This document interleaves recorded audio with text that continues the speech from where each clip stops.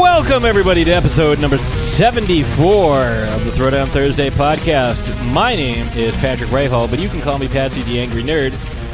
Some people do. Some people call me stuff that's way worse that I'm not going to repeat on air, so I'm not going to talk about that. I am joined, as usual, by my co-host in life and on the podcasting circuit. That would be Miss Ashes Von Nightmare. Happy Thanksgiving, everyone! Oh, shit, yeah, this comes out on Thanksgiving. Yeah. Can I do it? Can I do it? Not yet. Not yet. We can do it after. Okay. But I promise you can do it.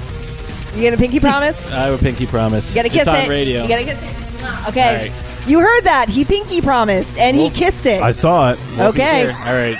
So we are also, as you can hear by the man with the velvet voice, this is Johnny Wolfenstein's 952nd consecutive podcast. I'm rounding up. Let's just make it an even 10,000. How about that? All right, that sounds good. So was it Trish Stratus or Lita who said those bad names about you? I think it was weird. It was almost like they were a hive mind. Like they said it at the same time. It was so weird. Yeah, that's a story for another time. But we are joined yet again by the gentleman who joined us last week. We're here with Miles and Richie from the Best Darn Diddly Review Show. Guys, say hi.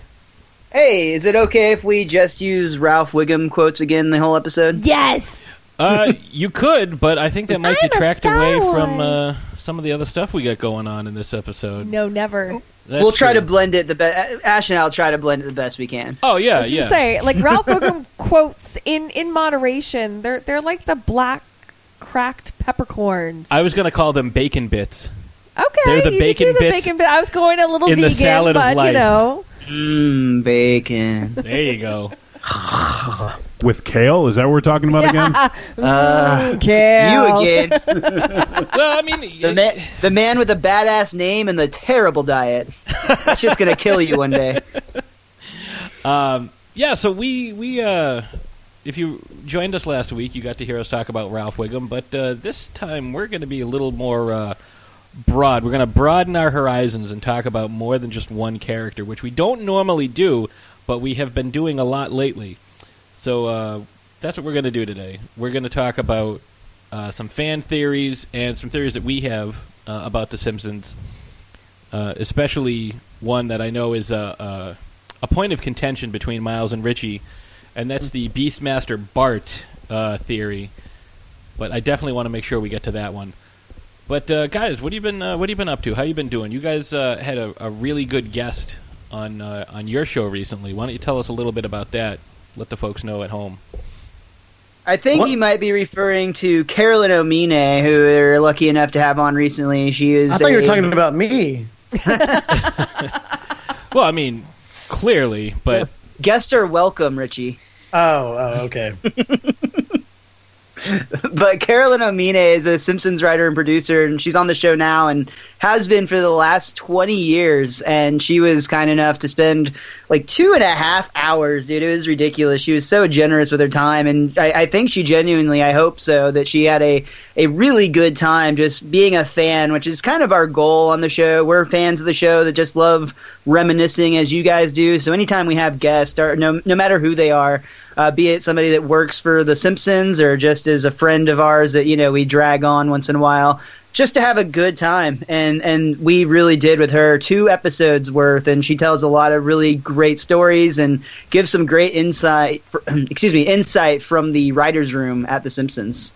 yeah, and that's awesome. Like whenever you can get like some inside details of stuff. I mean, listening to the director's commentary is one thing, but getting a chance to like hear some inside stories, because you've had a couple of other guests on. I'm totally drawing a blank. The guy that did F is for Family.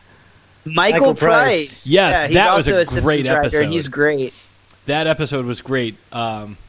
Well, good news for you, sir. I'm going to go ahead and announce. I haven't actually, this is going to be an announcement for our show. I have not even announced this yet, but Michael Price will actually be joining us again in January to cover the episode Homer and Apu. It might actually air early February, now that I say that. We'll have the conversation in January, though, so we're really excited to have him back on the show. He's a great dude. And he was really funny. Like, the three of you guys, it was almost like you guys had been, podcasting, the three of you, for years, because like you guys had such a great rapport with him, and he the flow was so good between the three of you. It was a really fun episode, and I look forward. I think to that. That's just a testament to how awesome Michael Price is, because that was actually one of our. Frankly, especially when we listened back closely at the beginning, Richie and I are both nervous as fuck in that one, because we're like, oh my god, because this is the first time we really talked to anybody that works at the chili Simpsons. cook-off. Oh, sorry. Yeah. But Michael is just so chill and such a fun guy to talk to. And like you said, he's really funny. We had a similar sense of humor. So it was really, really easy. And and a lot of that was on him, because he's so just such a good guy that he made that really easy. And we had an absolute blast talking with him. We can't wait to talk to him again and again. And for an episode like Homer and Apu, I feel like we're going to have a lot of fun things to say. Oh, yeah, that's a great episode. Exactly, yeah. We've managed to get the Simpsons writers. They specifically, I give them the choice of what episode they want, and so far they picked some good ones. Michael did Homer the Heretic the first time, and Carolyn did Cape Fear. So, I mean, those are two of the best episodes that we've covered so far through the early part of season 5. When you first started your statement off earlier, when you said, honestly, it was a really, really great job, and then I swear I thought you were going to say of me editing the show together, and I was going to give you props for it. Like, I really thought that's the route that you were taking, and you're just trying to be, self-aggrandizing. pompous? I don't know. I mean, I'm not saying I didn't edit that episode, but I'm not saying I'm not great. yeah, I mean, your words, but I'm not going to argue. Are you really comparing yourself to our Lord? Well, in terms of bowling ability. So I do have to point out one thing that I did, mainly because of you, Richie, and I had to go out and get The Simpsons: A Complete Guide to Our Favorite Family. I had to do it. As did I, Patrick. As did I. As I think it's a great read. It is. Like, it's something that I had years ago, and I don't know what happened to it, because I was in like my early 20s when I got this, and that was over a decade and a half ago. So, yeah, and like we've all watched these episodes dozens of times, but there's always little things that you don't pick up. And there's something that I wanted to mention, because I remembered listening to one of your recent episodes, and Richie, it was you that keeps bringing up the Les Miserables reference. Reference? Reference. Yes, it's a reference. That's a perfectly cromulent word. Yeah, I thought so. There's also another recurring gag that you'll see in The Simpsons, and not just The Simpsons, but pretty much anything animated. You'll see it a lot in Toy Story and the Pixar films. It's the numbers A113. Yes, sir. That's, for folks who are not familiar with it, that's the classroom number where a lot of these folks go to learn animation. And you'll see it, on a license plate, or you'll see it on Sideshow Bob's prison number. Yep. We don't mean to Simpsons did it to you here, but we actually talked just a little bit about that in our season 1 episode of Krusty Gets Busted, our finale episode. We don't dive super deep into it, but we do discuss that number and its history, especially throughout the Pixar films. Mm-hmm. Just a little bit in that episode, but just so everyone knows, we do apologize and realize our audio quality was questionable back then. Thank you for sticking with us through the dark ages of our microphone's history. Hey, you always get better as you move along. You improve as a podcaster, not only as your audio quality. I mean, like, half the time we have Wolfie making us sound awesome. Well, it's awesome. Dude, we need to get us a Wolfie, Rich. Like, I don't know where you buy one of those things, but it seems like it's fucking worth it. It is. I wish I had one Wolfie and $0. Exactly. I'd like to say I'm expensive, but Zero when it comes money. down to it, I'm really cheap. So You just We all are, brother. We all are. you slip them some kale every now and then, and hold the bacon.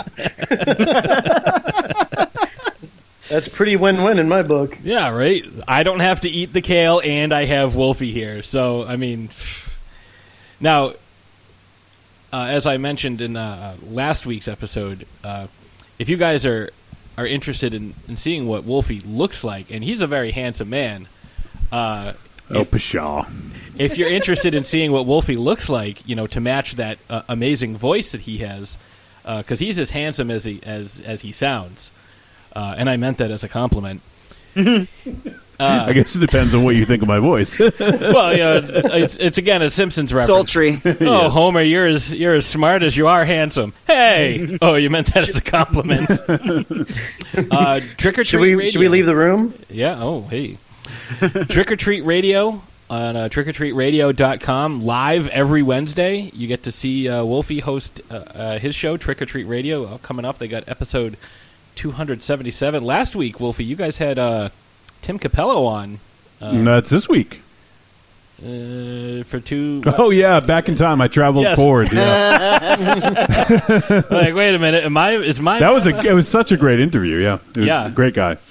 I mean, I'm sure, even though it was a radio interview, I'm sure he oiled himself up nice and good. Oh, he sent us oil, too. We greased ourselves up.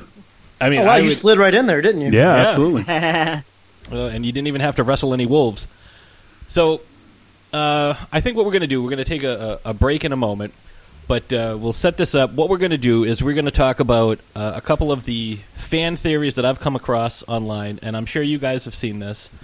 But we're also going to talk about a couple of the theories that you guys have, the Magical Maggie, the Unbreakable Homer, and the Beastmaster Bart theories, because I really want to touch on that. For folks who don't follow your show, which I'm sure they will after they listen to these two episodes that you guys have joined us with,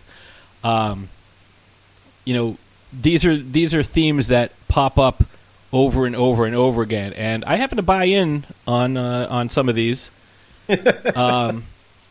We'll discuss that a little more when we come back, but we're also going to discuss the Simpsons have one key trait between all of them, and it may not be Jaundice? what you think. Yes. Their last name. No. When I married your father, I took everything, including his DNA. I mean, technically, that's true. That's where the kids came from. That's Yeah, where she babies did. come from. But, so we'll take a quick break. We'll come back, and we're going to start discussing this because this is a subject that I really want to get your guys' thoughts on. So, Wolfie, if you please. Trick or Treat Radio is a phantasmagorical spin kick straight through the heart of pop culture, navigated by the Deadites. We are the world's greatest electroshock band, we destroy monsters, we drink booze, and we win championship belts. If you're not listening to Trick or Treat Radio, here's a taste of what you've been missing.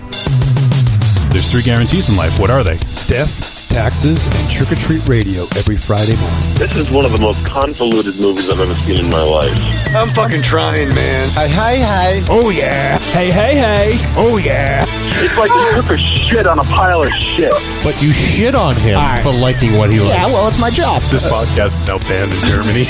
It's me, Giovanni Lombardo Radici. Shut up. I call bullshit. I demand someone to bring me the face of Lindsay Lohan. If I had genitals, I would definitely bang her. Oh, wait. Is she a great big fan person? You just hit the jackpot. This is a weird movie, huh? It had action, it had suspense, it had great characters, it had great acting. I'm going to strangle you with my jockey shorts. I don't like mobster movies. All right, well, here's my take. You're a sick fuck. Thank you. Now shut the fuck up and let me talk. Have you ever seen 2001? The box, right? The box and the monkey. Available on iTunes, Stitcher Radio, and trickortreatradio.com. Arrivederci, douchebags. Hi, my name is Kurando Mitsutake, director of Gun Woman and Karate Kill, and you're listening to Throwdown Thursday podcast.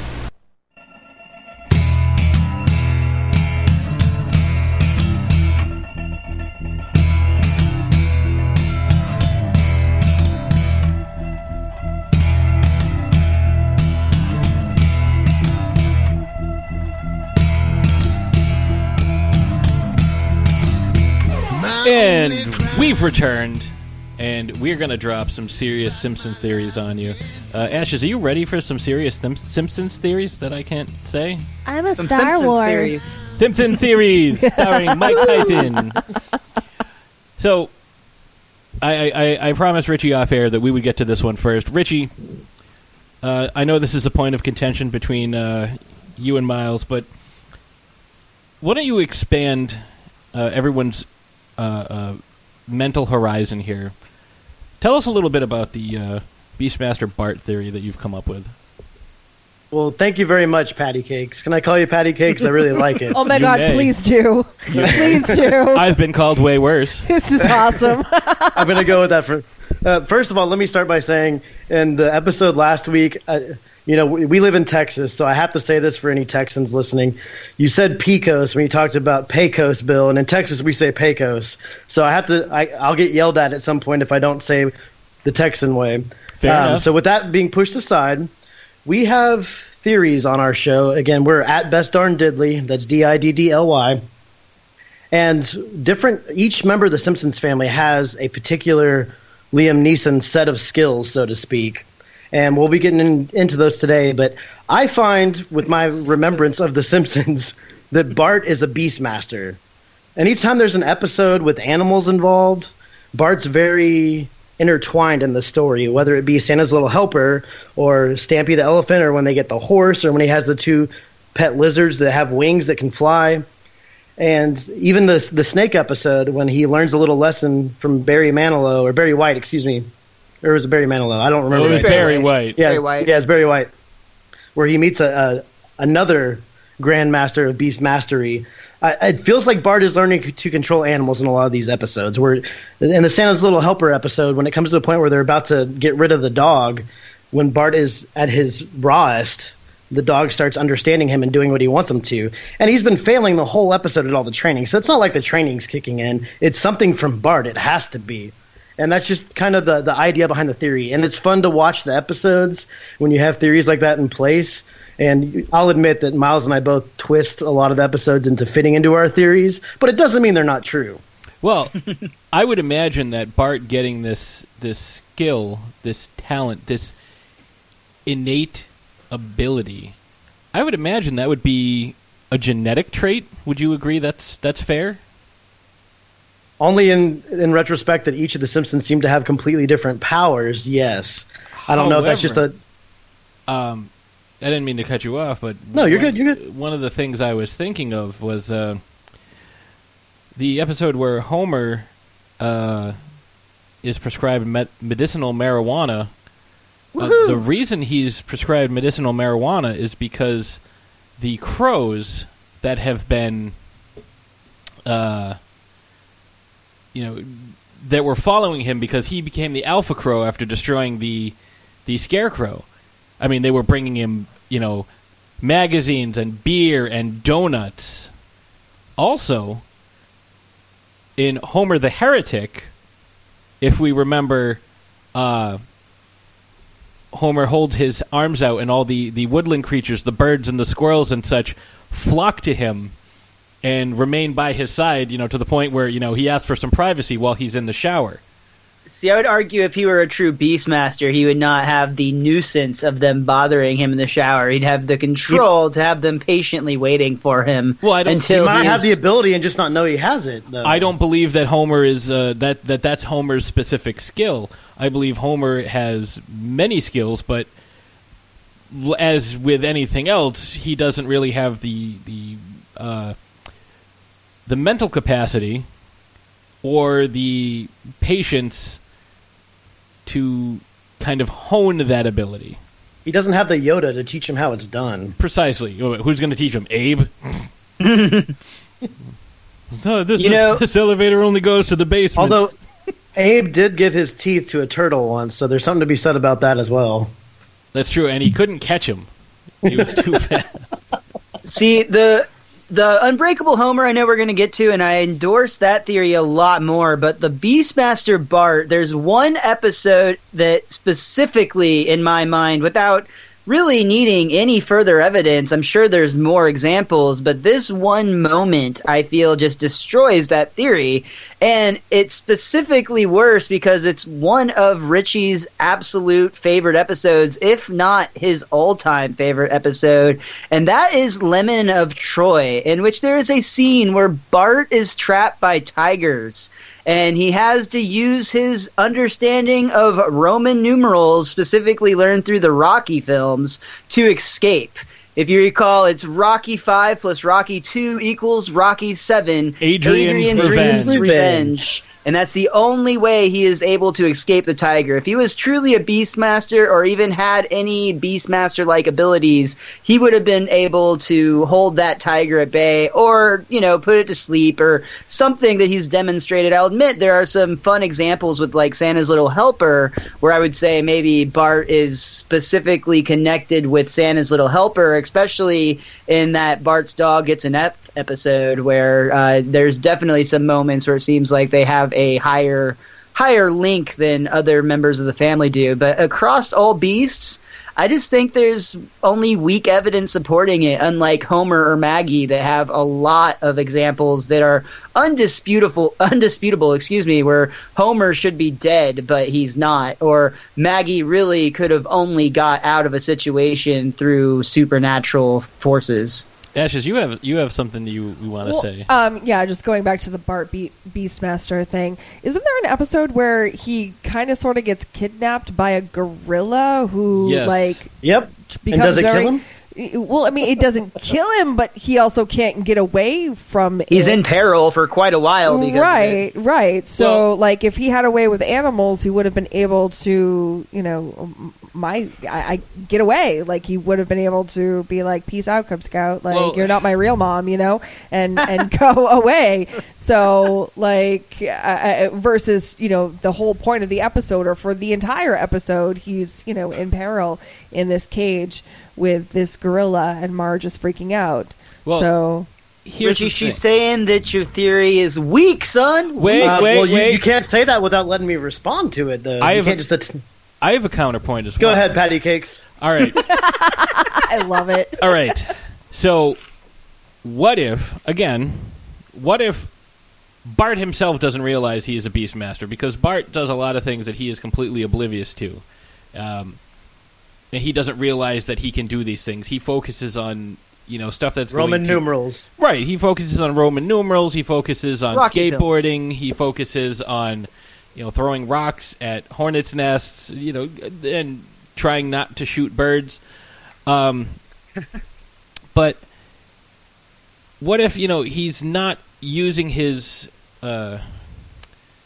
full potential? He hasn't learned how to reach his full potential, so he doesn't know he's a Beastmaster. So when something that is capable of overpowering or hurting him, like the episode with the drunken cowboy where the dog kept coming after him and the dog kept chasing him everywhere. Yes.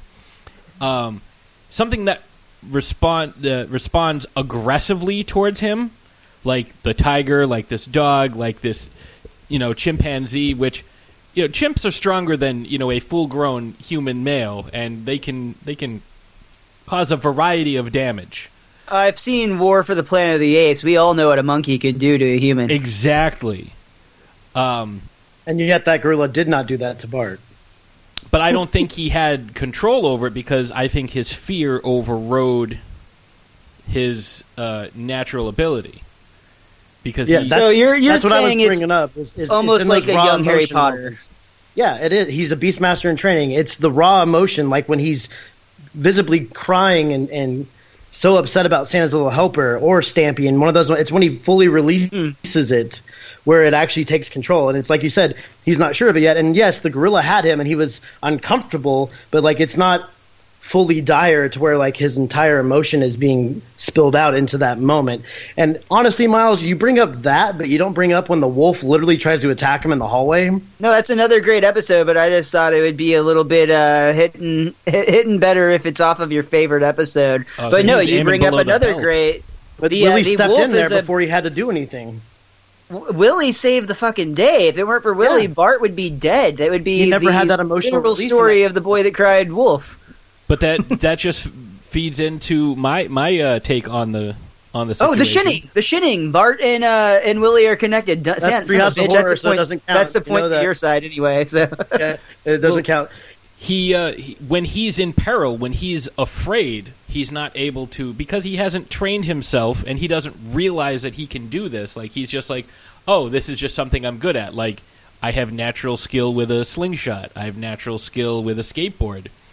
So you're saying fear leads to anger, and anger leads to the dark side? Yeah, Wouldn't something you along those lines. Associate Bart with that side? Yeah, chaotic neutral.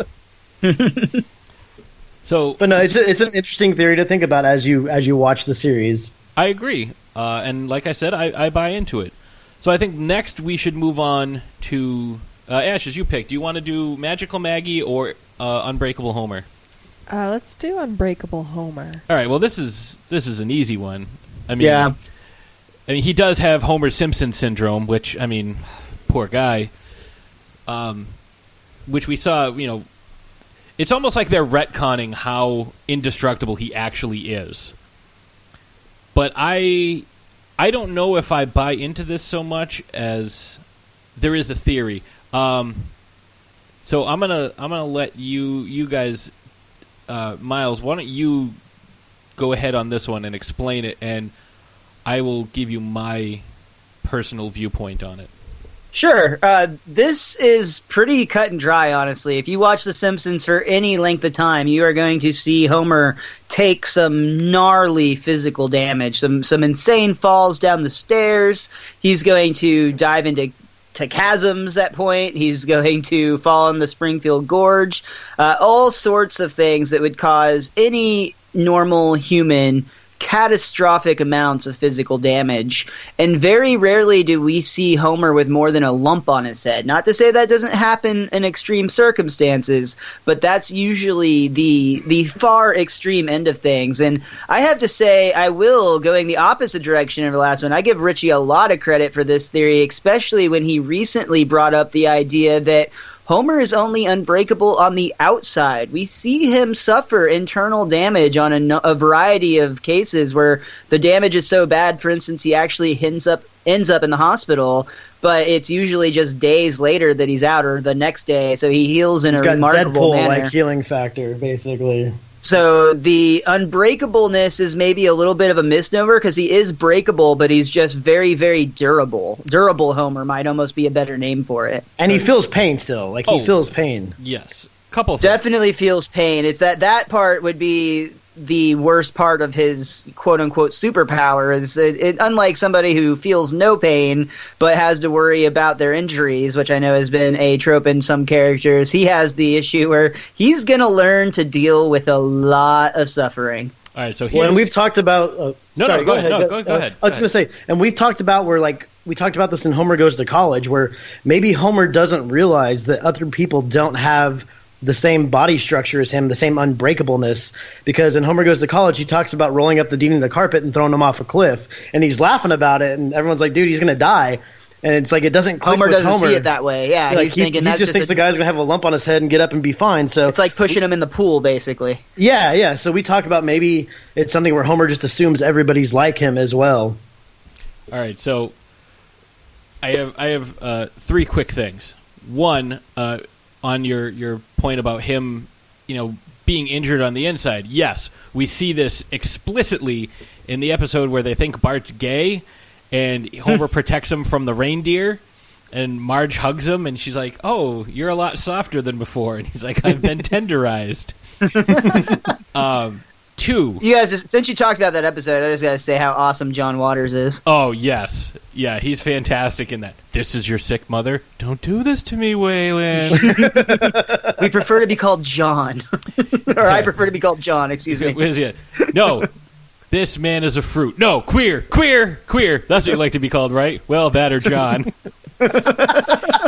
Did you notice at the cafe, I know this is a little bit of a side from what I'm saying, but... did you notice at the cafe, the two prices for the buffet was Fat Man and Little Boy, and those were the names of the atomic bombs? I did not. So, the second thing is the first thing I can think of when we talk about how Homer doesn't show his injuries on the outside is, of course, the movie Trading Places, where Eddie Murphy is in jail and he's talking about beating up all these cops, and the two guys that are in the cell with him is like, "You putting a man in a hospital? How come we don't see any bruises on you?" And Eddie Murphy responds with, "Because I'm a karate man bruise on the inside, so enemies don't see our weakness, but you wouldn't know nothing about that because you a big Barry White looking motherfucker." Then the guy gets up, and because of today is Thanksgiving, I have to say this line. The guy gets up, and his friend stands up next to him, and he says, "It ain't cool being no jive turkey so close to Thanksgiving." Yeah. Yeah. Dude, it's a terrible movie. Oh, I love that. It's a terrible movie, but I really love the scene in the Will Ferrell comedy Semi-Pro where they call each other jive turkeys across the table, and they treat it as if it's a much, much worse word that they used. Great bit of comedy between, I want to say it was Tim Meadows, Will Ferrell, and there's a bunch of them. But it's, again, not a great movie, but if you're in the mood for stupid comedy, great scene. So my third thing, and now this kind of ties into my theory, piggybacking off of your theory. There are multiple Homers. When the kids go through C-137? Shelbyville, kind of. Or multiplicity, I'm guessing. Do you remember, I think it was Lemon of Troy. I might be misremembering. But they go through the town. Bart's skateboarding through, and there's the female version of Willie, there's Joe's Tavern, and there's the other version of Apu. So Shelbyville is almost like a bizarro version of The Simpsons. So it almost seems like this Springfield, because of all the wacky characters, they're the defective clones of Shelbyville. Remember, Shelbyville is better than them at everything. Especially marrying their cousins. Exactly. Well, I mean, why else would they be doing what they're doing? Shelbyville's got lemon-shaped rocks. Yeah, it's great. Yeah, and let's all celebrate with a glass of turnip juice. So I believe that there's more than one Homer, but they all... I don't know when he was cloned, but I'm going to say he was cloned when he was about 10 years old. And I think the cloned version of Homer is actually Herb Powell. Like, the real Homer is Herb Powell. And they tried cloning him, and that's where we get this dysfunctional version of Homer. That's a really deep theory, dude. I dig the thought that you put into that. Is he like an android, so like he can be repaired? No, there's just lots and lots and lots of them. Similar to the, in the vein of the Halloween episode where he clones himself repeatedly. I think there was a kernel of truth in that. Maybe that was like a Homer fever dream, and he's remembering all these different lives that he's lived. Because you remember, there was we did one not too long ago too, where it was shooting into the future. Where it was Rosebud, and they shoot into the future at the tail end of that one.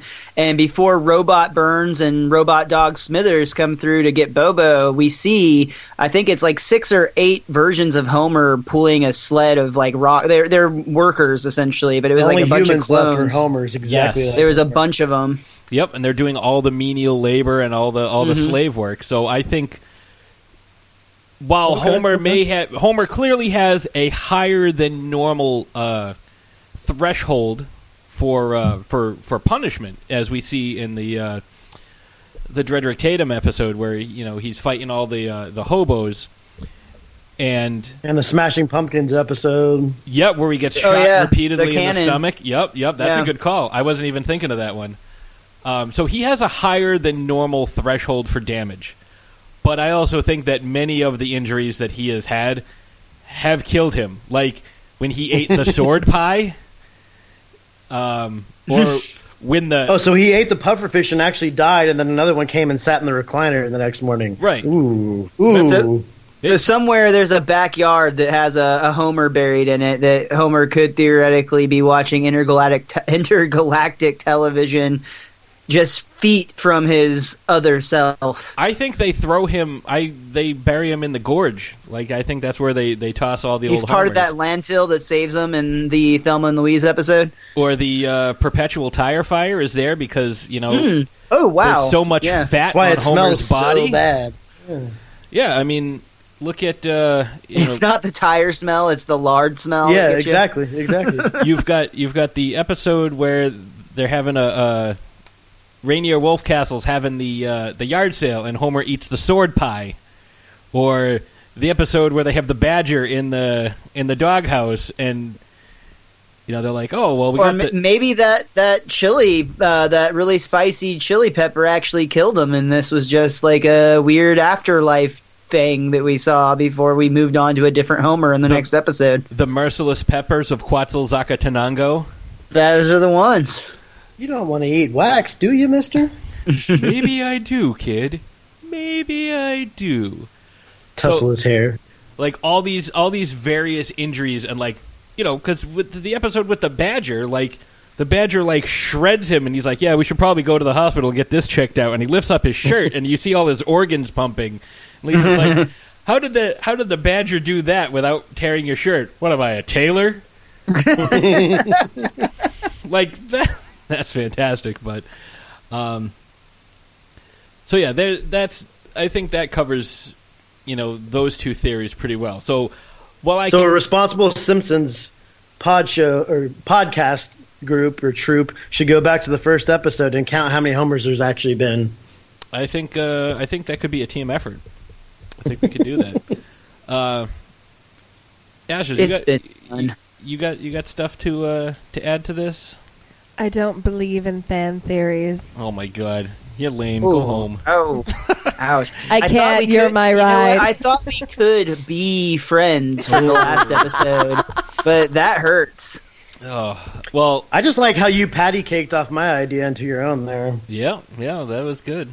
Can we let's shift the tone a little bit. Let's talk about Magical Maggie. Because I saw something the other day. It's a more recent episode where Lisa decides she wants to take up fencing, and she's like, well, I have to practice on someone I know I can beat. And Maggie utterly destroys her. Like, I haven't seen that one. It's not even... Because we have Hulu, so we get to see the episode a couple days after it actually airs. Nice.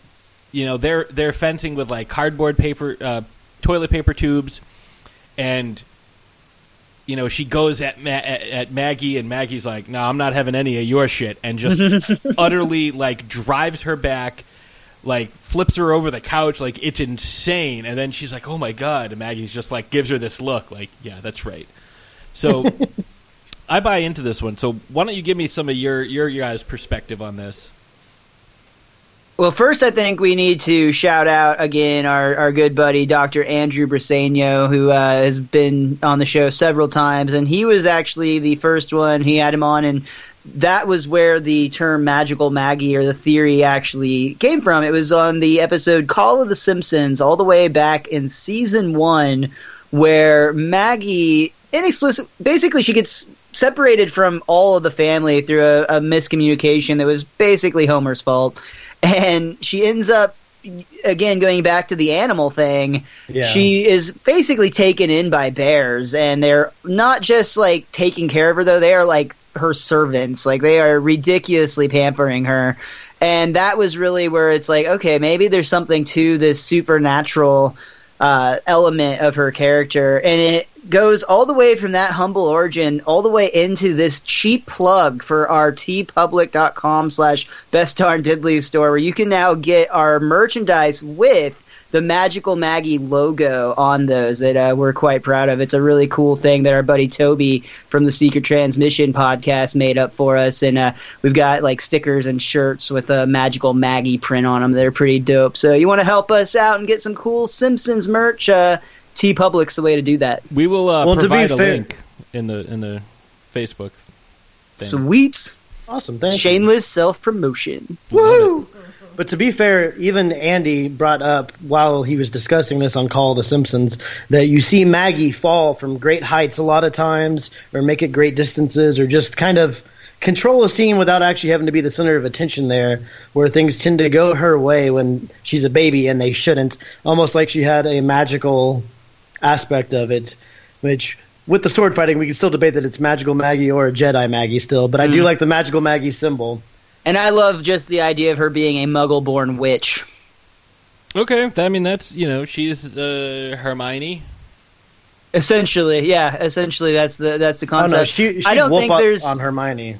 I don't think there's a better example so far that we've gotten to. I'm going to forget what episode it is. It's the one where she ends up going to date. Oh, I know. It's Marge and Delilah. Or what is it? They're doing Simpson and Delilah. Simpson. No, that's not right. Is it? Yeah. No, that's the hair. That's the hair episode. Yeah, that's the Minoxidil with Harvey It's Fierstein. the play. The one where she's doing the play. Fuck. A Streetcar Named Marge. That's what it is. A Streetcar Named Marge. Okay. In that episode, shout out to New Orleans. Yeah. In that episode, they have to leave Maggie at a daycare, and she does this incredible escape sequence where she actually gets the entire daycare freed from this, overbearing adult figure that she had to go through all sorts of crazy feats to pull it off. And I think that's where it was like, yeah, there's absolutely no way a baby could do this without magical ability. It's almost like, her Beastmaster ability is like hurting other babies and other people. Yeah. But it's speaking of the hive mind, like you said earlier with Lita and Trish. It's not just that though. It's also during the gang war, or when Homer is Spring Shield, and somebody shows up and manages to shoot the guns out of all the gangsters' hands, and we learn that it's Maggie. Right. They're probably dreaming about the time she shot Mr. Burns. And she's got a friggin' sniper rifle under her mattress. Where'd she get a sniper rifle? That to me might be the most pertinent thing. Sure, you have this is America, okay? Yeah, dude. Have you not watched the news? Oh, yeah, that's true. That's true. Or when she gets a giant rock on Russ Cargill in the movie. Yeah. We're trapped like rats. No, rats wouldn't get trapped this easy. I'd say you're trapped more like carrots. I love that. What a perfect little mistake you turned out to be. Yeah. But yeah, she... See, this is going to kind of, merge into my theory that, Maggie is the most intelligent of all the Simpsons. But all of the Simpsons are super intelligent. We see this when Homer has the crayon removed from his brain. He goes from, this low-level drone to all of a sudden he's got 140 IQ. And he's, but he sees Lisa's life, and he sees how miserable it is. And he's like, I was happier as an idiot. Ignorance literally is bliss in this case. And I think that's the same thing with all of the other Simpsons. And we see this with Maggie when they're trying to get Maggie to talk and to learn things. And it's just like, Maggie, can you point to the monkey? And she points at Homer. He's like, what do babies know? Maggie, can you point to the credenza? I couldn't point to the credenza, so. But I've said for a long time now that I think Maggie is the most intelligent Simpson. Yeah, I think we all concur with that. She has something special about her, and I like your theory a lot about all the Simpsons being smart, and it actually makes me think of something I was reading not too long ago where I was talking about when you poll people and I don't know exactly where they split the IQ mark or whatever, but they basically had a point that they said that if your IQ is below a certain point, you were actually more likely to consider yourself very intelligent if you were doing a self-survey. And on the other side of that, if your IQ is above a certain point, you are actually more likely to define yourself as not very intelligent. And I think that could pertain to the Lisa character, especially with her misery. And I'm not saying this is 100%. This is totally just kind of like playing with this idea a little bit. But there could be something to the idea that Lisa's really not as smart as everyone gives her credit to be. And realistically, she just says things that, you know, she read in a book, or she repeats things that she heard. But realistically, she doesn't actually get life any better, or possibly she gets it even worse than the rest of her family does. Like, to your point about Homer, who cares if other people think he's dumb? He's happy. That's fine by him. Bart doesn't follow the rules, so, you know, he finds his joy in not necessarily... He's street smart. He's very street smart, and he adapts to a lot of situations, and he can talk his way out of so many different situations that maybe they just apply their intelligence in other ways, and maybe that has to do with why Lisa is such a miserable character, and the rest of the Simpsons seem far, far happier, except for maybe Marge, who I think sometimes is also on the sadder side of the coin. Yeah, I mean, Marge is a brilliant artist, but look at, you know, to your point about Bart, you know, Bart is more of like a hedonistic type of character where he prefers instant gratification to, you know, hard work. I mean, we saw him, you know, like Richie said last episode, like how quickly he took to the drums and became like really good at it without any practice. Or how about the fact that he learned 2 different languages without any formal schooling on it? Like, he learned Spanish in a couple of hours through those, like, you know, language tapes? Those tapes, yeah, and then he learned French. I mean, to be fair, he was more immersed in that one, but he learned it pretty damn quickly. I wouldn't have learned it that fast, yeah. And even in Bart Gets an F, when he actually tries to apply himself, he brings up all this knowledge that he read about that he didn't even know he had. So yeah, he bombed the actual test, but then through discussing it, it's very obvious that he really did pertain a lot of the information. It just was unfortunately not the information that happened to be on the test. Right, tests are very easy if you know what's on, if they ask you questions that you know.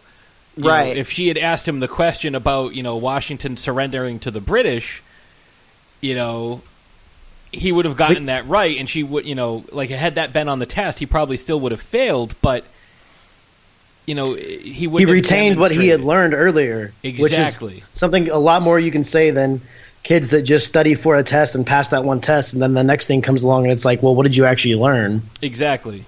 Like, I'd prefer, you know, show that you learned something, show that you can apply your knowledge, as opposed to, can you answer these, you know, true or false tests, or can you guess right on these, you know, multiple choice.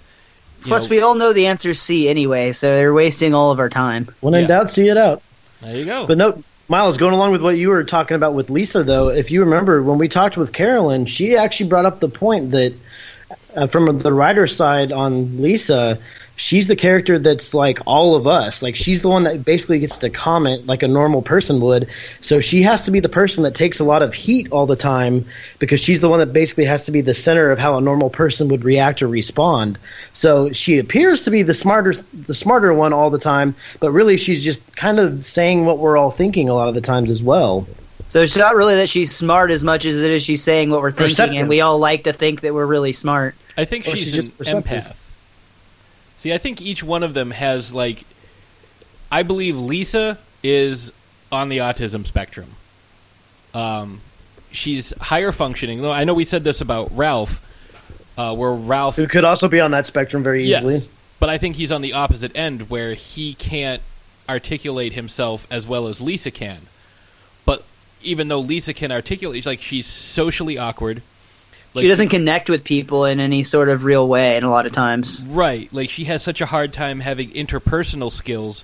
You know, she feels more comfortable, like, you know, reading and you know, doing, you know, her academic stuff. She likes that more than she likes other things. Whereas Bart, you know, I think Bart's very intelligent. You know, like the episode with the Simpsons gene that, you know, they show how Homer, you know, was smart. Only in the men, though. Right, because they all shove crayons in their brain, duh. Yeah, and that's the only reason why Homer's not smart anymore. He would be intelligent, but he had the old Crayola oblongata. And I think Bart's the same way, where he's just like, he didn't shove a crayon into his brain, but he's too impulsive. He's got the ADHD, like to the extreme, where it's like, this isn't as fun. Like, this is sitting quietly and learning something isn't as fun as skateboarding or, sneaking out of the house like a ninja.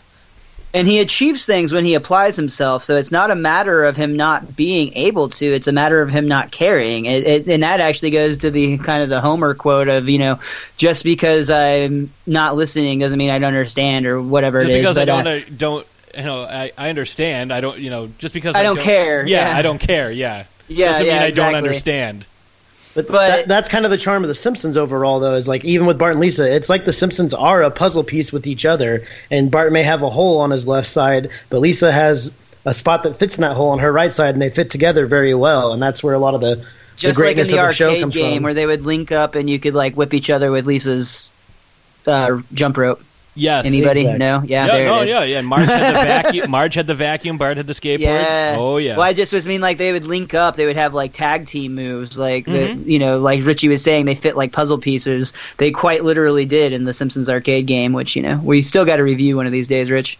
I mean, I look at them, like you guys are saying, like they are essentially a complete person if you take all 5 of them together.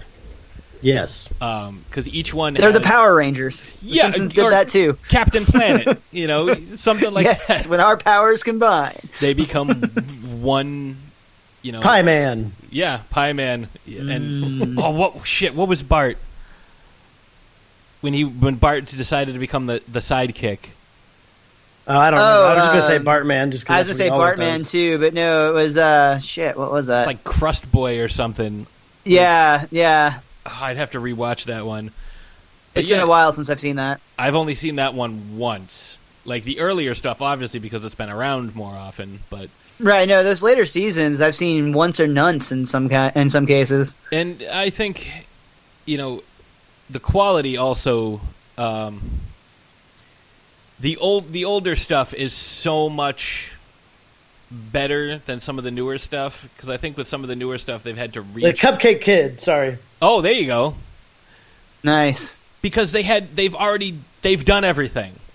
Yeah, you run out of the well at a certain point. And I will say, both Richie and I have made a pledge to essentially reserve judgment on any episode publicly until we actually review it on the podcast. But I think we can just with a blanket statement say that we both agree that at least going into things that there's definitely a golden age that falls arguably, everybody draws their line somewhere a little bit different, but somewhere between season 2 and season 10 seems to be the consistent range that people agree is the quote-unquote golden era. The most popular opinion seems to be 3 through 8, but again, everybody has a slightly different opinion there, and that's fine. And we're not saying that we disagree with that, but we're actually really excited to get to some of these episodes that some people claim are so terrible or unwatchable, because so far any episode of The Simpsons that I've ever watched has been entertaining at worst, like at least minimally entertaining. I've never been like, oh my god, I need to get this wretched show off my television. I've never seen it come to that. I have a hard time believing it will ever come to that, but if you read some of the comments made by people on the internet, the internet's full of terrible things, but specifically on The Simpsons, there's a lot of hatred that goes out towards anything made after 1999. See, I've heard folks draw the line of demarcation at Seymour Skinner's Badass Song. Yeah, I've heard that one, and actually the principal, the one where he becomes, Principal in the Popper, where he becomes Armand Hansmarian. Yeah, that's Seymour Skinner's Badass Song. That's that one. That one is actually the that's not that one's coming up at the end of the season. It's actually that one's in season 9. Oh, am I like switching these around? No, it's really easy to do with that one. Yeah, the Seymour Skinner's song is actually Sweet Seymour Skinner's Badass Song is coming up season 5 episode 19. So that one's actually not too far away. The one that you're thinking of is in season 9, and give me just a second, I'll pull it up and I'll tell you what episode I'm talking about. Yeah, I mean, with it's the principal and it's the principal and the popper. I'm sorry, I think Richie did already say that, but that's where some people claim that the Simpsons died that episode. And there's actually even a YouTube video that this really dramatic guy is like giving all these kind of opinionated facts that this was the turning point. And we actually discussed that with Carolyn Omine, how just silly it is that in hindsight. That's a really fun episode that I mean, I haven't seen it in a while, but I remember loving that episode as a kid. And to Carolyn's side of things, as a writer herself, she said that she loved that episode just because it was so different and so unique and still well within the rules of the Simpsons universe, if there are any rules that, really are that strict in terms of they do all sorts of stuff. To your point, Homer one time references a thing that happens in the future as if it's already happened. So, I mean, there's really loose rules, and the fact that people like to complain or nitpick on this little fact to us seems just really bizarre because I think that's a funny episode. It's because they mess with the formula. That's what it is. And again, that's what Carolyn talked about, where we talk about the Simpsons reset all the time, but in Principal and the Popper, they hit the reset, but with like an asterisk on it, where like this man is not actually Skinner, but we're going to refer to him as Skinner from now on. And Carolyn said from a writing standpoint, that's like a great gift that you get to pull something off like that. And again, like you said, we talked about it. I love that episode. I think it's a great episode. And somebody getting online and just saying their opinion, it needs to be stated as an opinion and not presented as facts. Yeah, I've never had an episode that I was like, oh, well, this one's garbage, I'm never watching this again, or this is unwatchable. It's like, no, there's always something, like, even if you don't particularly like the episode, there's always something that will draw you back. There's always something that makes you like, wow, like this was a great episode. So I agree entirely. It's the type of thing where, you know what, I might not specifically go to certain episodes when I'm just looking for something to watch on my DVDs, but at the same time, if I'm just kind of like binge watching The Simpsons and an episode comes on, I'm going to watch it and I'm going to enjoy it pretty much regardless of what that episode is. At least I found that to be true so far. I have not seen them all. I admit there are episodes in later seasons that I have missed entirely. So maybe one exists that I'll just be like, wow, this is garbage. But I honestly have a really, really hard time believing that'll ever be true. One of my only issue is, that kind of watching some of the later episodes and then going back and watching the earlier episodes where like the animation and the voices are different. Like that's kind of jarring. The voices is very jarring. But it's not like they're bad episodes. No, not at all. Except some in Channel Evening, but we talked about that in a great depth. See, and I even would say that's not like unwatchable. You can still watch it, yeah. It's just not great, but it does not hold up to the standards, yeah. Well, it's funny, like, we watch a lot of it on FX, because they have like the marathons all the time. And it's funny because, you watch these older episodes and it's like clearly they were not meant for HD TVs because you can see like the pencil lines and the ink lines everywhere. And it's like, it's very obvious that these were for low or standard definition TVs. And when you put them, but I think that's part of the charm. It's like, oh, I remember watching this and seeing this and this is exactly how I remember it. So, you don't want to see the old stuff polished up, but at the same time, if you just keep getting the same thing over and over again, we're just going to get stale. So you understand why they have to adapt, and especially as technology gets better. I mean, if they tried to produce The Simpsons in the same art style that they did in the 90s, they would be laughed off the air because it would look so jarringly bad compared to any crisp new cartoon of today's age. Yeah, because, I mean, even now, like, there's so much, like, and you notice it in the, the turning point, really, I think, was when Matt Groening started to do, in 1999 when he started doing Futurama.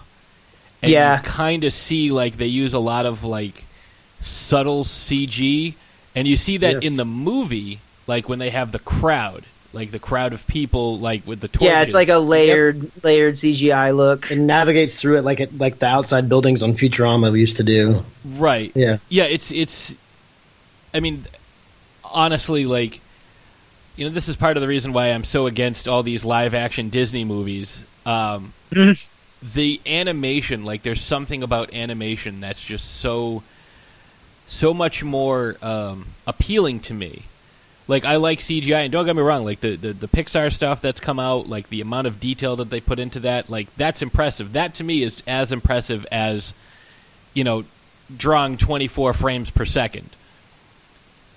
But there's something about hand-drawn animation that, you know, is so nostalgic for me. You know, seeing, you know, like, the older Simpsons episodes, and it reminds you of, like, when you were a kid, and, you know, that's what everything is now, and it's, you know, it's like, kids today won't understand. We didn't have high-def TVs, and, you know, we couldn't put a TV on a small shelf because they weighed 1,100 pounds. And, like, well, and it's funny to think true about fact, it. by the way, for all the listeners out there. It's funny to think about this concept, too, because I know that when I was a kid, I would often just, you know, when you're bored and there's nothing else on, you end up watching shit like I Love Lucy, Leave It to Beaver.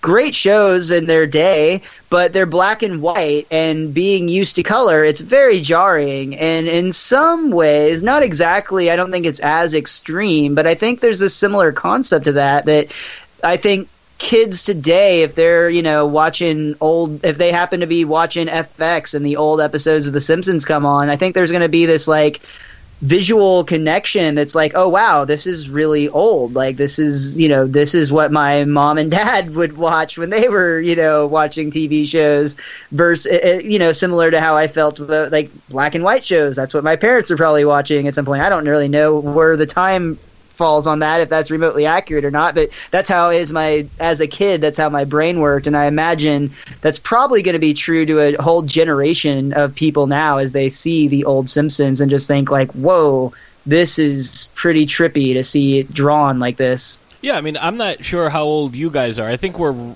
remotely, you know, we're around. We're 32. All right, see, I'm 36, so I'm a little bit older than you guys. Ashes is 32. So I'm a little bit older than you guys, so... And at this point, you know, right now it doesn't matter, but when The Simpsons came out, you know, it's 1989, it's 1990, it's 1991, you know, I'm 8, 9, 10 years old. You know, you guys are 3, 4, 5.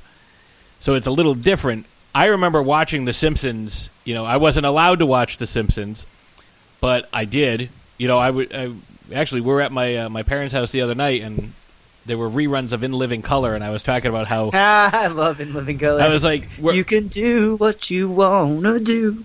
Yeah, we're watching this, and it's like, this is not a show I should have been watching. You know, this is not something that 10-year-old me should have been watching.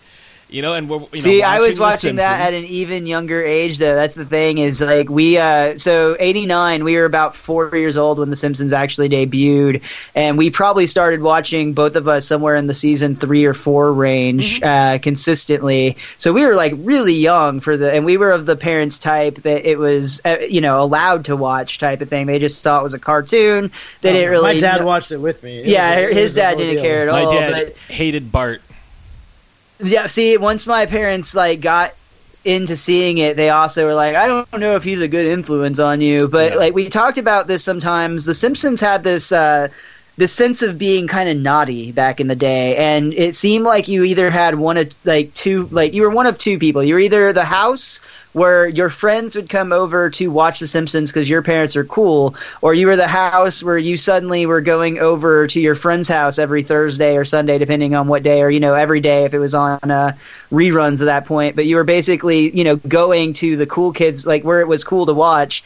And there was always The Simpsons was something that almost everybody managed to watch, regardless of the fact that there seemed to be this stigma to it. Yeah, and you know, like I was going to say, like, I watched it on a 12-inch black and white Zenith. Nice. Like, that was how I watched The Simpsons. And I had to turn it down, and I had to kind of, like, put a light on in the hallway so that, like, if my parents, like, you know, went by my room, they wouldn't see, like, the glowing of the TV to know that I was watching The Simpsons at 9 o'clock when I should have been in bed. We used the same concept to get away with porn in our teen years. I totally know what you're talking about. Yeah, I used that concept earlier today. What are you talking about?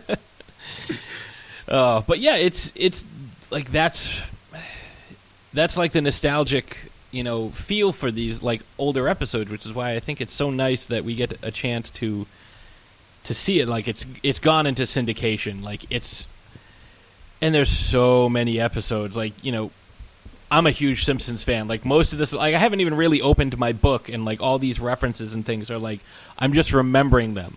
And, you know, obviously I've made a couple of errors here and there, which, you know, I feel a deep shame. But, you know, there... Even as, like... As you should. Yeah. Even as, like, super hardcore fans, like, we haven't seen cakes. all of it.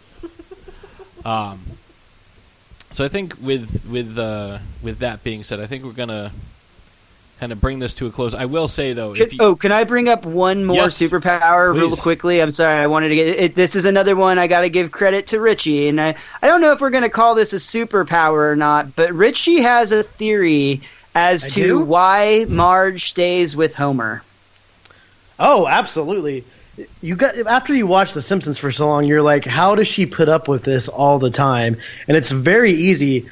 Where are the scenes where you see Marge enjoying herself the most? In the bedroom. Homer is amazing in the sack. I mean, that's the only reason, right? That's fair. I mean, like, he must be an expert lovemaker. It seems like there is some. I mean, Marge is actually quite the active. Let's say they're very active in the bedroom. It seems for a lot of the dialogue, and You've it does never seem used there your times. tail like that before. Yeah, exactly. And it does seem like there's some times where Homer is such a buffoon that any woman on any other circumstance would be like, yeah, that's it. But there's just something. I mean, I'm thinking that Homer might be better than the detachable showerhead. I mean, think and about if he is unbreakable, that means all the outside of him is unbreakable. So she might be into a little S&M or something. I don't know. Well, think about the line that, you know, she says, "This is the worst thing you've ever done." You say that so often, it's lost all meaning. Like, so that's a valid point. Like, you know, perhaps Homer is hung like a rhino. You know, I mean, when he clones himself, look at her in the eyes when it's in the bedroom scene, man. Like, she is very happy all the time. When intoxicated. When he cloned himself with the magic hammock, what's the first thing he looked? Shuttle's in the hangar. First thing he looked for. Enough said. So I think that right there validates the theory. But yeah, I will say, if you guys are ever in this area or wherever down by you guys, I would definitely like to play Simpsons Seen It with you guys, because... Oh, hell yeah, dude. We could definitely make that happen. So rarely do I get to play, and so rarely am I ever challenged. And I think that sounds like a lot of fun and something that should be filmed for posterity. I 100% agree with you. So I think with that being said, we're going to go ahead. We're going to bring this to our break, and we come back. We're going to do our usual wrap-up stuff, and I think that'll bring this episode to a close. So let's go to a quick break, and when we come back, we'll wrap things up. Do you love a scary story? Do you love to dance?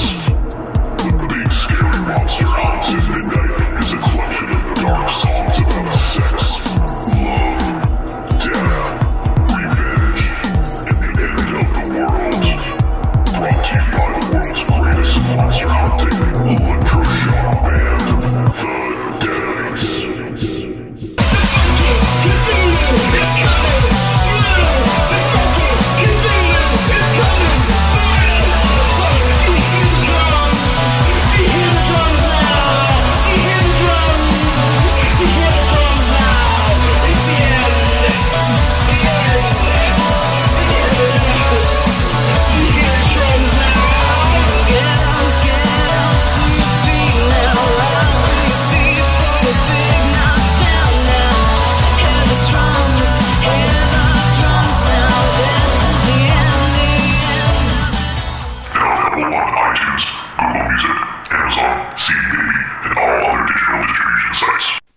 Hi, this is Samantha Newark, the voice of Jem and Jerrica from the original Jem and the Holograms cartoon series, and you are listening to Throwdown Thursday on the Grand Guineal Network. Hello, this is the Sasquatch, aka Bigfoot, but you can just call me Frank. And when I'm not stomping around the woods throwing rocks at hunters, I like to listen to the Paranormal Punchers podcast. That's right, Paranormal Punchers. They talk about all things paranormal, and they're hilarious. Go find them on iTunes, Stitcher Radio, Google Play, and ParanormalPunches.com.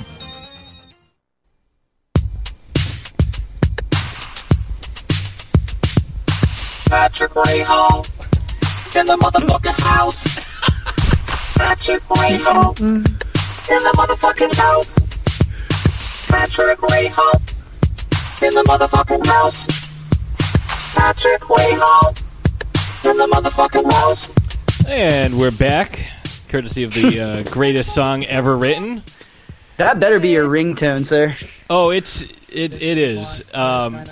It's actually it's his ringtone. It's what he wakes up to when his alarm goes off. You know. Listen, I assume that's the what he kitchen requests to make love timer to on his birthday. Yeah, you know, coincidentally I always have a headache, so you know it just kind of works weird. out that way. Yeah, that song is actually from my first ever podcast. Was episode 68 of Trick or Treat Radio, and Tiny White was just riffing on his synthesizer and his vocoder and just came up with that, and it was awesome. So to give you an idea of how long ago that was, we are coming up on episode 278, which was last night of Trick or Treat Radio. So it's been 210 episodes, and they haven't asked me back. So that that always a good sign. Oh yes. You just made such an impression. There couldn't possibly any more to say. Well, Patrick, you said it was the greatest Trick or Treat Radio episode ever. We don't want to sully that record. That's true. I do say that all the time. Yes. You don't want to make a sequel to something that was already perfect the first time. Right. I know. There's no Citizen Kane 2. Yeah, there's no Godfather. What are you going to do? Oh, make it on a cruise ship this time? That's fucking retarded. Yeah. Trick or Treat Radio in space? Yes. That's what everybody else does. Trick or Treat and Radio. After that, back I think to it's the hood. customary to go to the hood. Yes. Yes, exactly. Absolutely. Twice, actually. You'd have to go back to the hood. Oh, yeah, that's right. Back to the hood.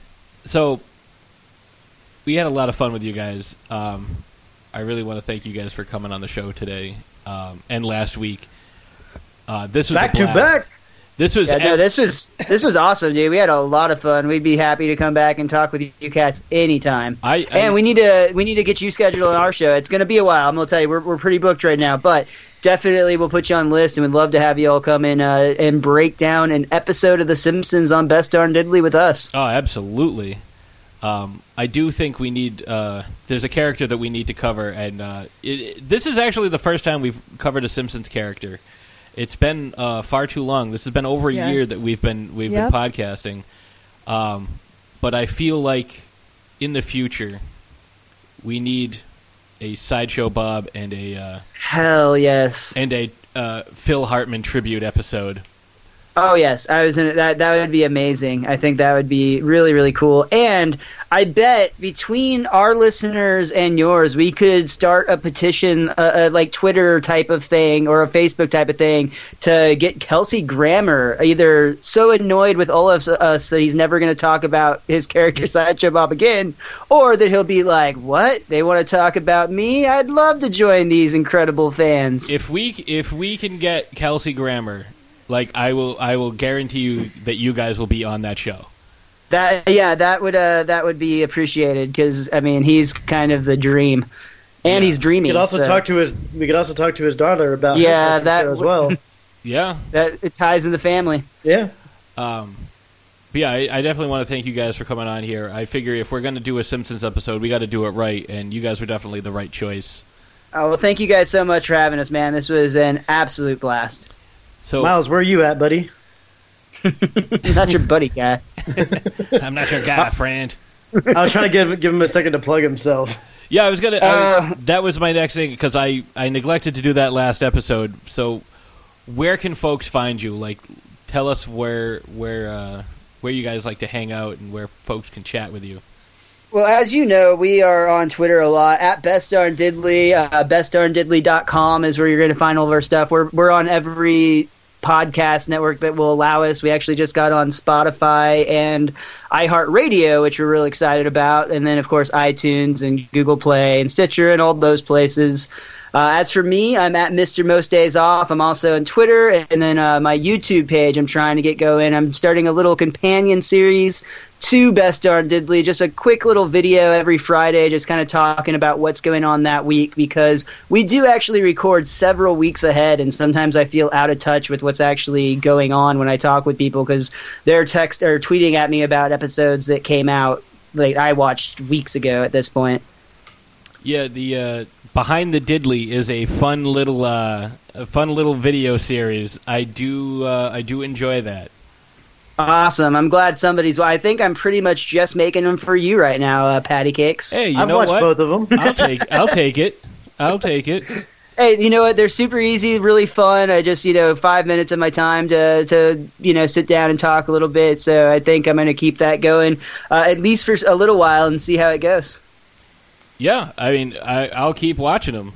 I will keep watching them as long as you keep making them. I like the little updates that you do because, you guys do record so far in advance. So, yeah, definitely keep doing that. Awesome. Thanks, man. I think that's... Richie, plug yourself real quick, too, because I did not do it for you. Also, tell us about your social media.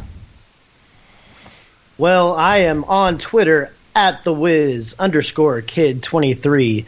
And my Facebook's linked to our Instagram page, which, like Miles said, is Best Darn Diddley. So I won't give out my personal... The Facebook page there? Whatever. That thing where people do stuff. The book face. Yeah.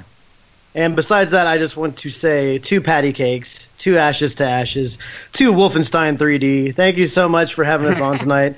I like it when I don't have to have pages of notes in front of me and we just get to talk. And I do like having the notes in front of me and talking about The Simpsons in depth. Obviously, we've been doing it long enough, but doing stuff like this is really, really fun. And I really appreciate you guys letting us come on and just be ourselves, because I think that's what comes across in our podcast. At least that's what I hope. Oh yeah, and I wouldn't want you guys to change the way you do anything. Wait, so I didn't need to wear a tux for this? No, I don't even have pants on. Son of a bitch. You should have put some pants on at least, though, Miles. Yeah, I'm just the top half of the tux. I do appreciate your. I agree with you a lot on your political views that you sometimes express on the show. We do our best to avoid that, to be honest. I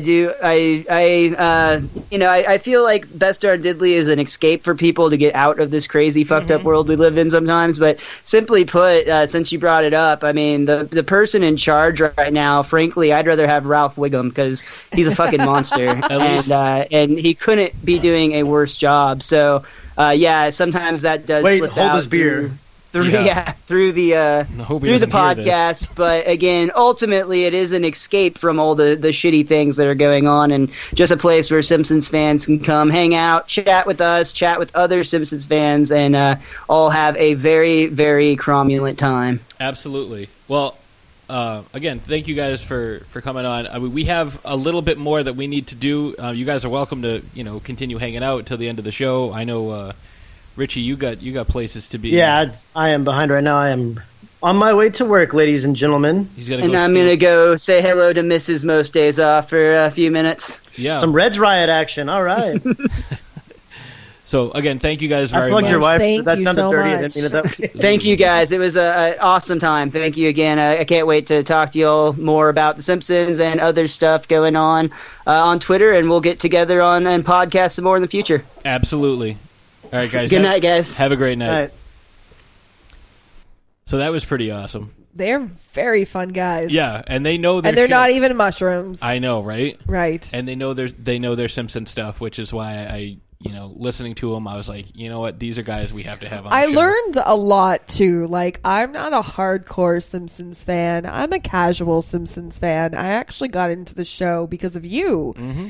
Patsy. I mean, obviously... We got into it more because of me. Well, yeah. I mean, like, obviously... To the level that we are. I had seen some episodes and I was aware of The Simpsons and understood, pop culture references and stuff, being a child who was born in the 80s and, grew up. Like, Simpsons has always been kind of like a part of everything, Like, I don't really remember life before The Simpsons.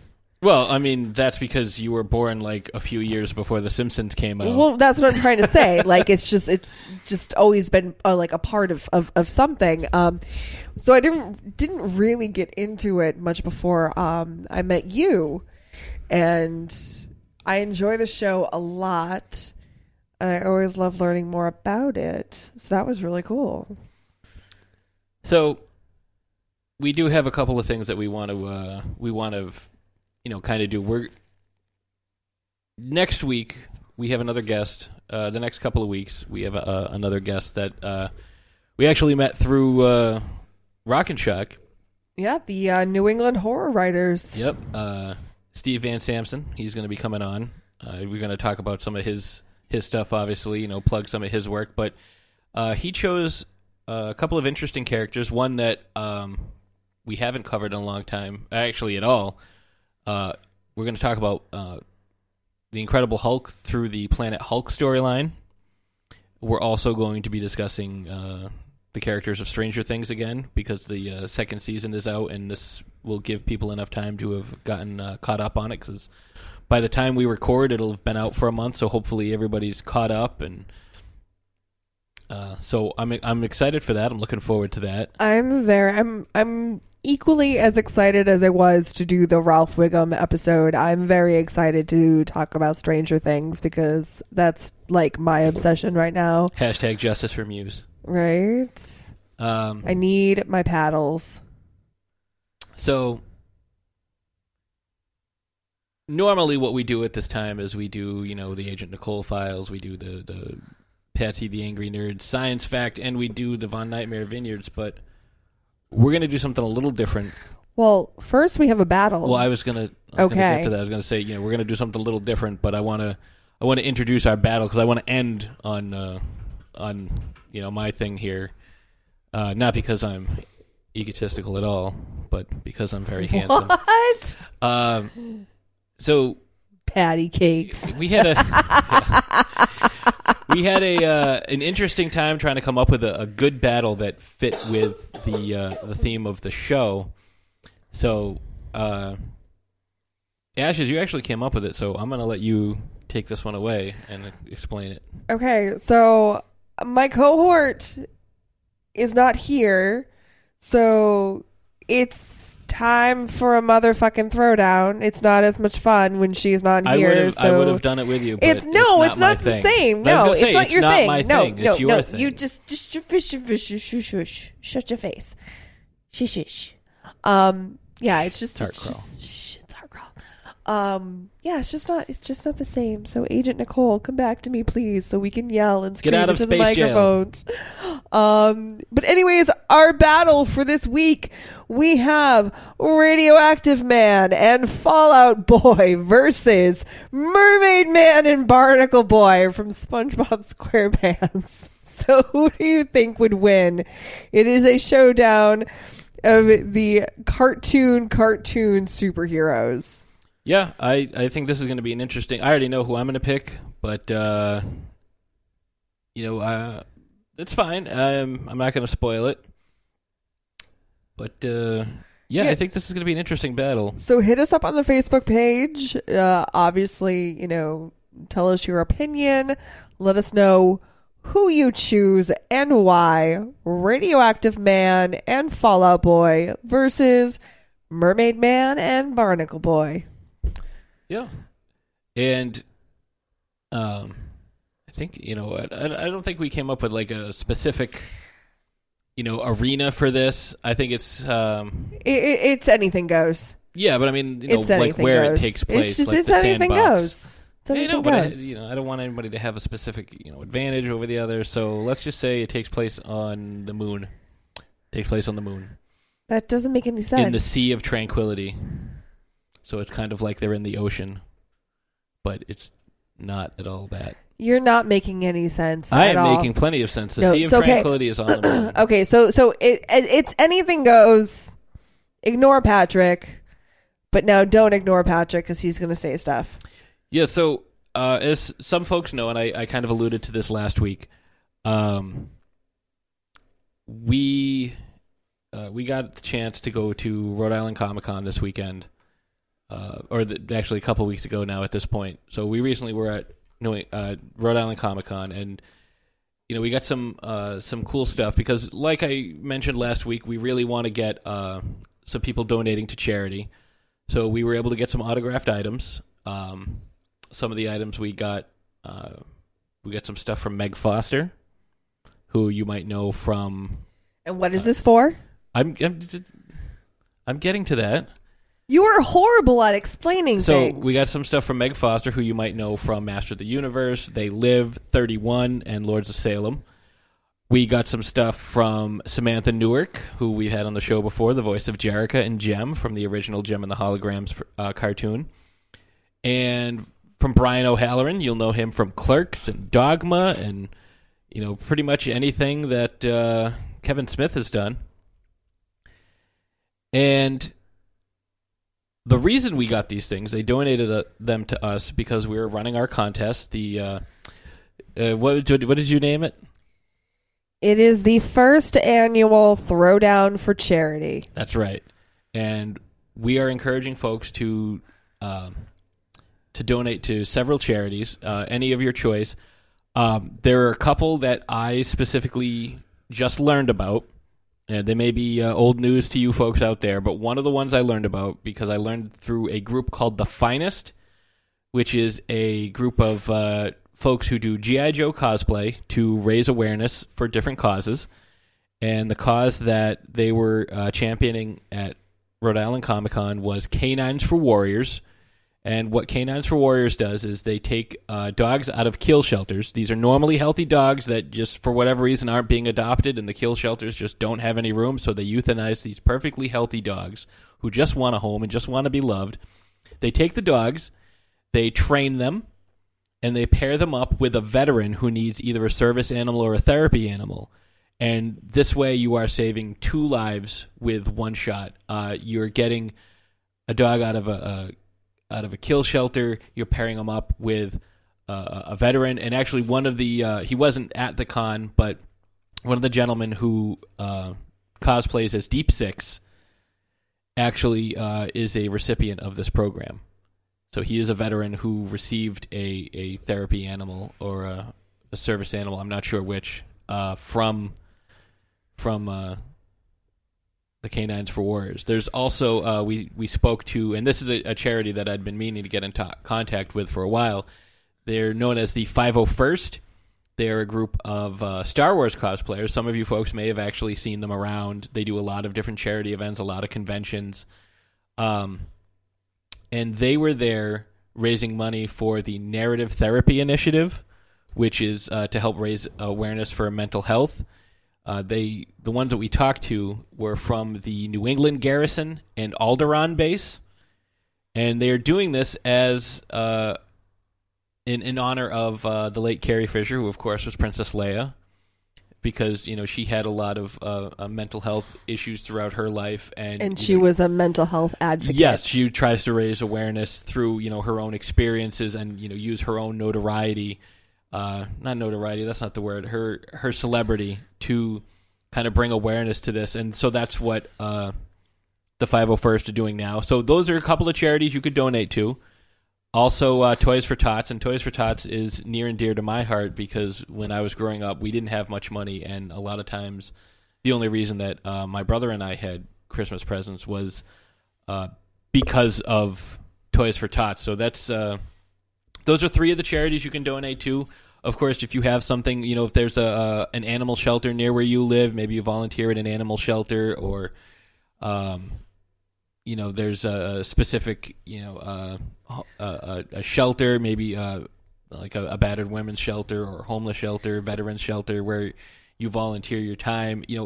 Send us pictures of this stuff. The possibilities are endless. The point of this is to spread love and be kind to each other this holiday season and always.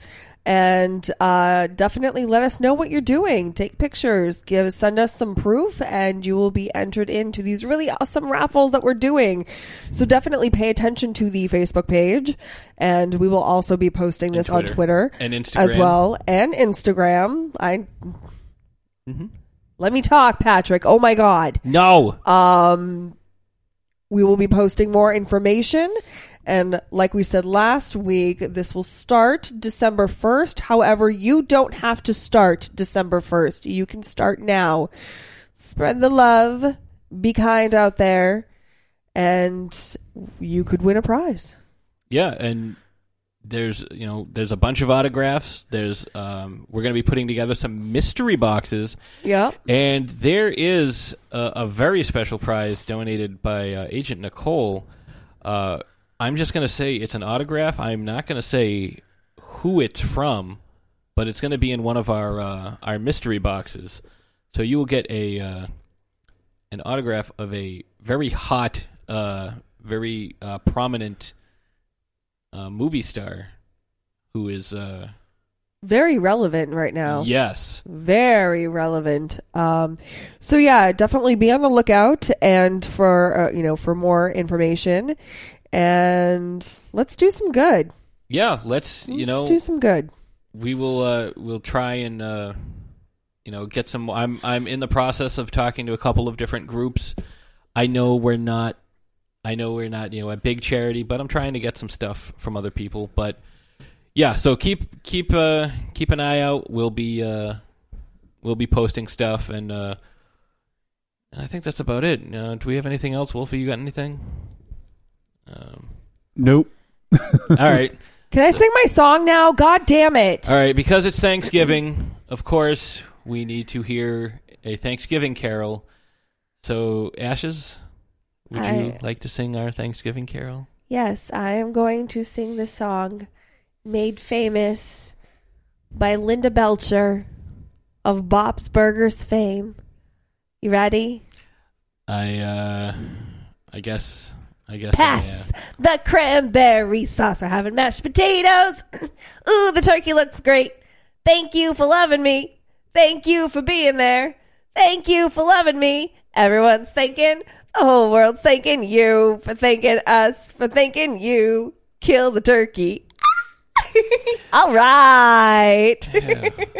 She's only had half of 4 bottles of wine. I don't get drunk. I just have fun. So, with that being said, hopefully everyone has a good Thanksgiving. Hopefully, happy Thanksgiving to all of you from all of us at Throwdown Thursday. Even Agent Nicole, who is in space jail, for she has committed every crime. So, I think with that being said, we will see you next Thursday.